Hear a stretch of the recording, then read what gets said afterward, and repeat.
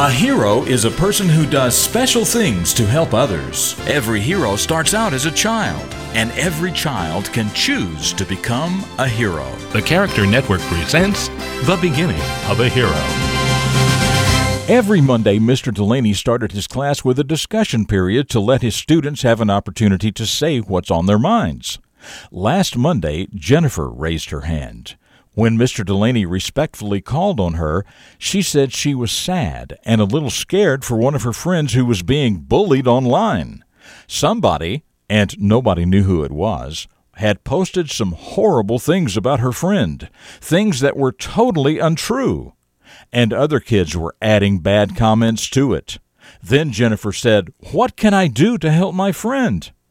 Mr. Delaney thanked Jennifer for her comments and her question. He thanked her for caring about her friend, but he obviously looked sad and even a little angry as he said, "Computers and the Internet are wonderful tools. It is so unfortunate that there are people who abuse computers and abuse the Internet. Jennifer, you need to tell your friend not to respond at all to whoever is posting those messages.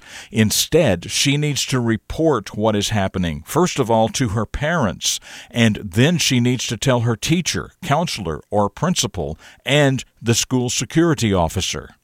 Cyberbullies think they can't be caught, but that's simply not true. They can be caught and are caught every day. When they are caught, the punishment is severe because what they are doing is called slander and libel. Slander and libel are against the law, as are certain threats. And class, you know I'm here to help you. But if I ever learn of your participation in cyberbullying, I will turn you into the authorities. But Mr. Delaney didn't leave it there. He went on to say, "It's heroes, not bullies, who make the world a better place. Now is the time," he said, "for you to make your choice. And the choice is really an easy one.